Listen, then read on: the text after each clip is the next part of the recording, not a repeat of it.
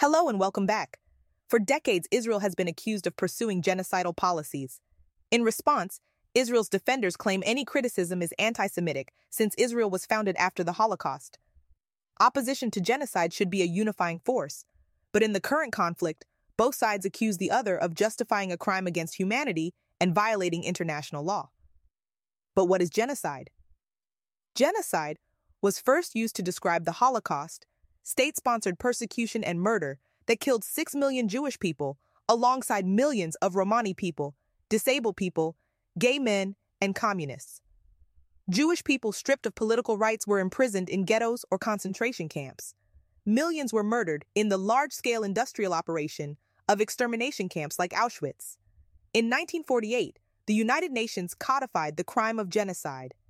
Genocide means any of the following acts committed with intent to destroy, in whole or in part, a national, ethnical, racial, or religious group as such. Killing members of the group, causing serious bodily or mental harm to members of the group.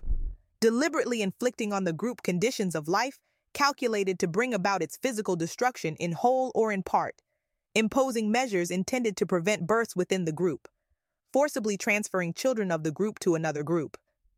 Genocide requires deliberate intent to destroy part or all of a demographic group combined with targeted actions, such as physical or mental harm, creating unlivable conditions, and preventing children from being born or raised by group members. Genocide does not require that harm come in the form of extermination camps or be directed against only a particular group. Intent and actions to destroy part or all of any racial, religious, or ethnic group is genocidal. Genocides are preceded by the dehumanization of targeted groups, whose members are seen as subhuman and whose very survival is seen as a threat. The people of Gaza are predominantly descendants of refugees expelled from their homes when Israel was founded. Palestinians who remained in the territory claimed by Israel for a Jewish-ruled state were placed under military rule until 1966.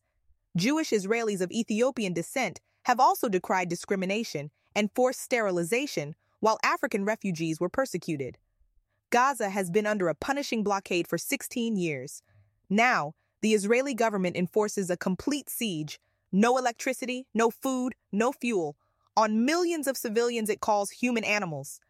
The Israeli government threatened over 1 million civilians with death if they didn't flee in 24 hours before bombing the locations to which they fled, though Israel claims they generously warned civilians before bombing schools, churches, and apartment buildings. Israeli army spokesperson Daniel Hagari emphasized that the emphasis is on damage and not on accuracy. Defense Minister Yoav Gallant said Israel's plan is to eliminate everything. As Israeli Holocaust scholar Raz Siegel puts it, it's a textbook case of genocide. Perhaps you can think of justifications. Israel was provoked. It has a right to defend itself. Hamas murdered civilians. The Holocaust occurred. If you're using these or any arguments to defend actions deliberately intended to destroy part or all, eliminate everything, of a dehumanized demographic group through targeted actions, mass starvation, indiscriminate bombing, deprival of water and medical care, to say nothing of the pre-existing blockade, what you're doing by definition is supporting genocide.